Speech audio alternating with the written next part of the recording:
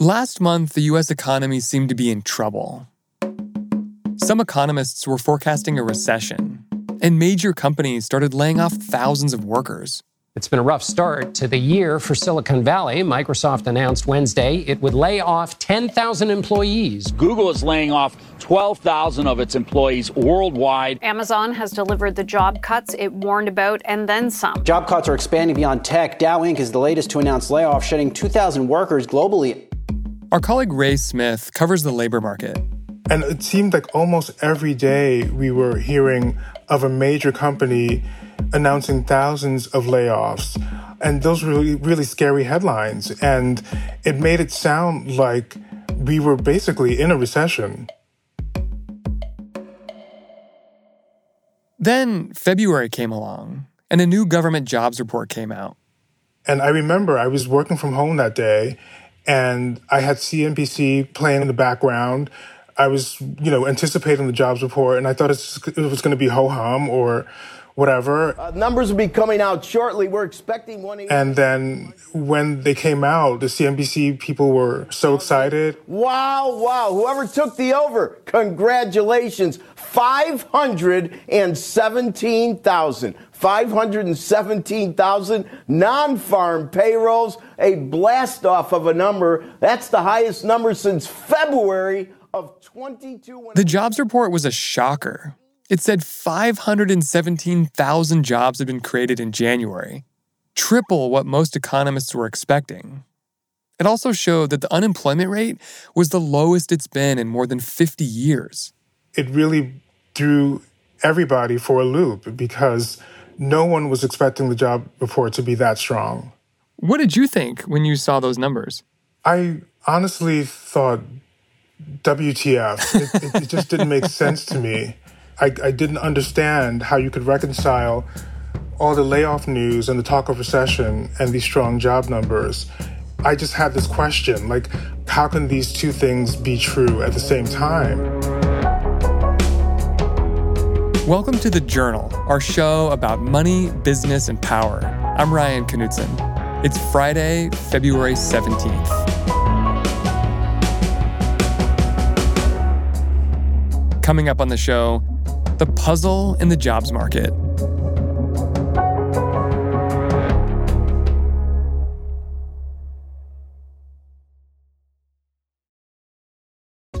This episode is brought to you by ServiceNow. Everyone's talking about AI. Everyone. But where do you start? How can it actually help your business? The ServiceNow platform brings intelligence into every corner of your company. So every person, every system, every process, everything works better. Put AI to work. Tap the banner or go to servicenow.com/GenAI to see how.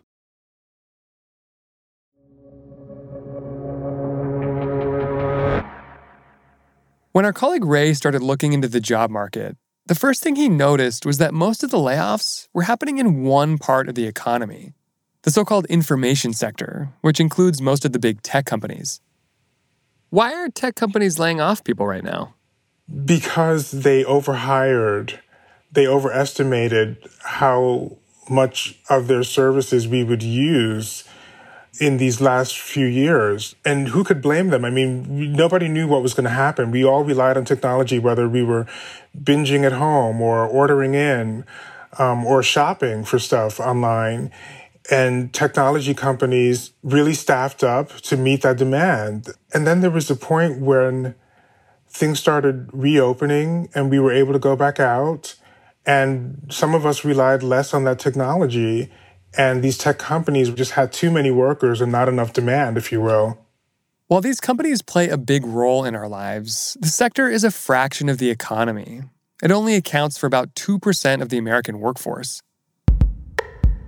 The hiring is happening in a much bigger part of the economy, the service sector, which includes all kinds of businesses, everything from restaurants and hotels to dry cleaners and hospitals. Employees in those sectors account for about 36% of all private sector payrolls. So this is like a massive chunk of the U.S. economy, and it's in this chunk of the economy where there's all this hiring demand. Exactly. And so the bottom line is that we're talking about a huge population, and they are driving not only the U.S. labor market, but they're the backbone, basically, of the U.S. economy. If tech companies are laying off now that there's not quite as much demand, why are service sector industries staffing up so aggressively? That is a really good question, and it's another piece of this puzzle, because you would think if we're hearing about potential recession and downturn, that people wouldn't be dining out or traveling, but people are. And it could be that where they're dining might not be Noma, it might be Chipotle, but people are still spending. One place people are still spending is at Lane's Chicken Fingers, a chain of 8 restaurants in Texas. I spoke to Elliot McDonald, the director of operations. What do you guys got on the menu there, other than presumably chicken fingers? Chicken fingers and chicken fingers. We do one thing well. So we have a couple other items like a grilled chicken wrap, grilled cheese. We have a club sandwich that's amazing. What's your favorite item on the menu? I mean, I would say the club sandwich. So it's going to be 2 Texas toast, 3 fingers, bacon, cheese, and our Lane sauce. It's not healthy, but it's damn good. It sounds delicious. A lot of companies are laying off workers right now. You're seeing a lot of that stuff in the headlines. Are layoffs something that you think about? Absolutely not. Absolutely not. That will not happen. Why not? Like, why is that not something that you think is going to affect you, but is affecting other larger companies? Well, we're in a growth mode. So, I mean, our sales are going up. Year over year, they're up great. We're opening new stores. I mean, it's, as best I could see, there will not be a slowdown period.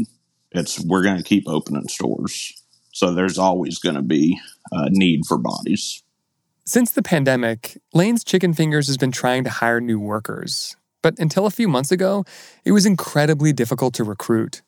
We weren't getting many applicants. That was first. We would get, about one a week, every other week. During this time, I mean, you're going to hire whoever showed up to the interview pretty much because you needed staff. And they'd get hired, and then they wouldn't even show up to the first day. The staffing shortages got so bad that Elliot says he and even the owner had to roll up their sleeves and get in the kitchen, frying chicken and manning the drive-in. He tried everything he could to hire more people. Our average wage 2 years ago was about $11 an hour, and now it's around $15 an hour. He even rolled out a referral program where he says existing employees would get $150 if they referred someone who got hired. But then things started to change. Data from the U.S. Census Bureau shows that workers got less worried about catching and spreading COVID and became more willing to take jobs in restaurants, where there's a lot of interaction with other people.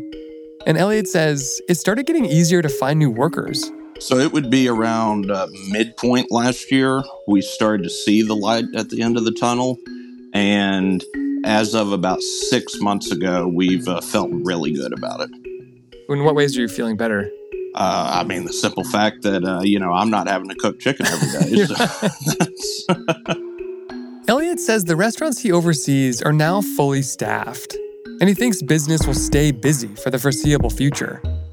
Are you worried at all about a recession? I am not.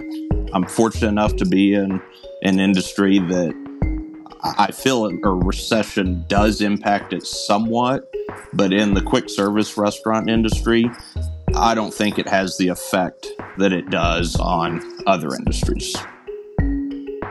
Coming up, the industry that still has tons of people to hire.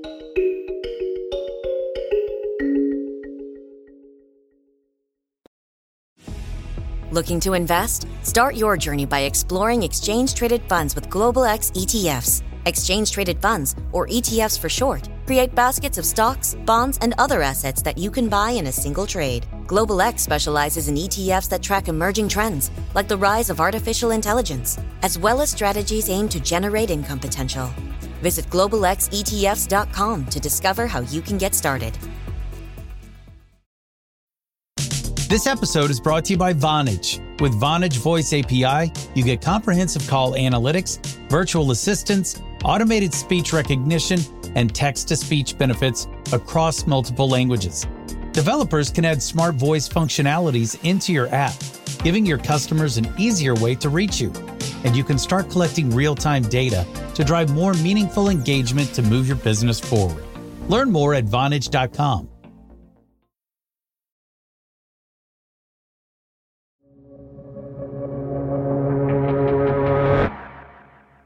While restaurants like Lane's Chicken Fingers are fully staffed and growing strong, other businesses are still rebounding from the massive exodus of employees that happened during the pandemic, like hospitals. I'm Dr. Mark Boom, President and Chief Executive Officer of Houston Methodist. And do you ever just walk into a room and go, boom? It's an amazing last name. Thank you. Yeah, other people do that. The Houston Methodist Hospital system employs about 30,000 people and still has tons of job openings. Looking back, where did the shortages start to come from? Why were people leaving those jobs? So if you go pre-pandemic, there was some shortage, but I would call it sort of a manageable shortage. We could get through it. We could manage through it. The pandemic just took that and flipped it on its head completely. And the bottom line is we had many people leave the profession. It's been a tough time. I tell people, the number of times I had a 66-year-old nurse, swing on by because I've worked with him or her for years and come by and say, hey, Dr. Boom, I'm going to retire. And I'd ask them, anything we could do to keep you? No, I'm tired. It's time. I'd ask them candidly, if the pandemic hadn't hit, would you be retiring at 66? Almost to a T, they'd say, no, I'd have probably gone another 3 years. Well, the impact of losing very tenured, very experienced people at the tail end of their career, even for that last 2-3 years, is huge. How many people are you hiring these days? We have about 3,500 open positions right now in the institution. Sorry, you have 3,500 open positions? We do. We are recruiting for about 3,500 positions. So how would you describe the hiring environment right now? It's pretty tough. It's better than it's been, thank goodness, but still some of the most challenging hiring dynamics that I've seen in my career. But the areas where it's really hard to hire into are the most frontline, the most high touch for our patients. So when you think about nursing's incredibly difficult. And of course, it's the focal point of a hospital system. There's a massive national shortage. So, it's not like we can just magically wave our wand and there's enough people to bring into the institution. For a while, Mark was trying to solve his staffing shortages, in part the same way the chicken restaurant did, with money. He raised wages and started offering $10,000 signing bonuses for some positions. He recently backed off on hiring bonuses, though, as staffing has gotten easier lately. But he says there was another reason he stopped offering them. We've backed off of a lot of the major enticements at this point. A lot of them, it became pretty clear that some of them were honestly creating a little bit of a vicious cycle, right? I mean, if everybody all offers big sign-on bonuses and you got to be here X period of time and you get it, and then if you're there for X period of time, now you move on and take the other sign-on bonus at another institution, and you create a little bit of a vicious cycle. Do you think the healthcare industry's demand for workers is going to make the country's fight against inflation a little bit more difficult to win? I'm no economist, but obviously if major staff shortages cause everybody to throw money at the problem, you drive inflation. I mean, you just do. And, people have more income and it becomes a vicious cycle. This is exactly what the Federal Reserve is trying to avoid right now. A vicious cycle where companies raise prices to fund increasing wages, and then employees demand more wage increases to keep up with the higher prices. I think demand for workers, not just in healthcare, but broadly, makes that whole job of the Fed a lot more difficult. So I do have some concern about that. Healthcare is going to be one of the industries where you are not going to see, the demand decline anytime soon. It's going to, if the Fed's looking for that, it's going to be one of the last places I think they're going to see that kind of progress. With the service sector still hiring aggressively, our colleague Ray says that many experts are revising their forecasts about what could happen to the U.S. economy this year. That strong hiring that's going on will probably change the way economists think about what will happen next. So it remains possible that a combination of rising interest rates, persistent inflation, and slowing consumer spending could tip the U.S. into recession. But after the jobs report, Goldman Sachs economists reduced the likelihood that the U.S. would enter a recession in the next 12 months to 25% from 35%, and they cited the strength of the labor market. But the economy is hard to predict. Ray says it's also possible that layoffs could spread from the tech sector to other areas. And if that happens, it could be a sign the economy is weakening. We'll definitely be looking for the next jobs report and see exactly what is happening with white-collar workers, because already we know what's happening in the tech sector. We've gotten indications that it's starting to spread beyond the tech sector into other industries. And the question now is, how deep will it spread beyond technology? Are we talking about, other industries, whether it's banking or accounting or just other white-collar professions? And so that's one thing we really have to keep our eye on.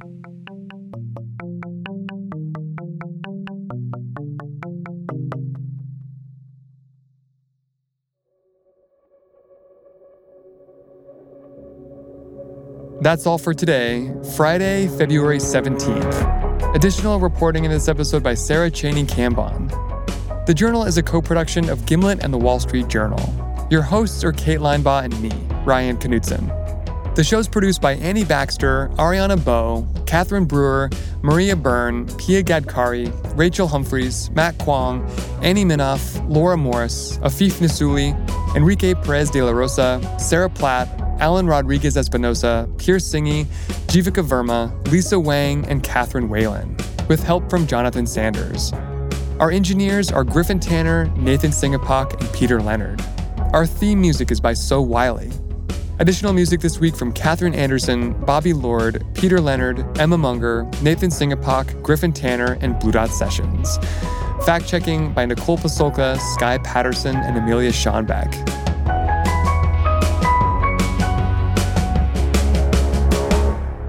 Thanks for listening. See you Monday.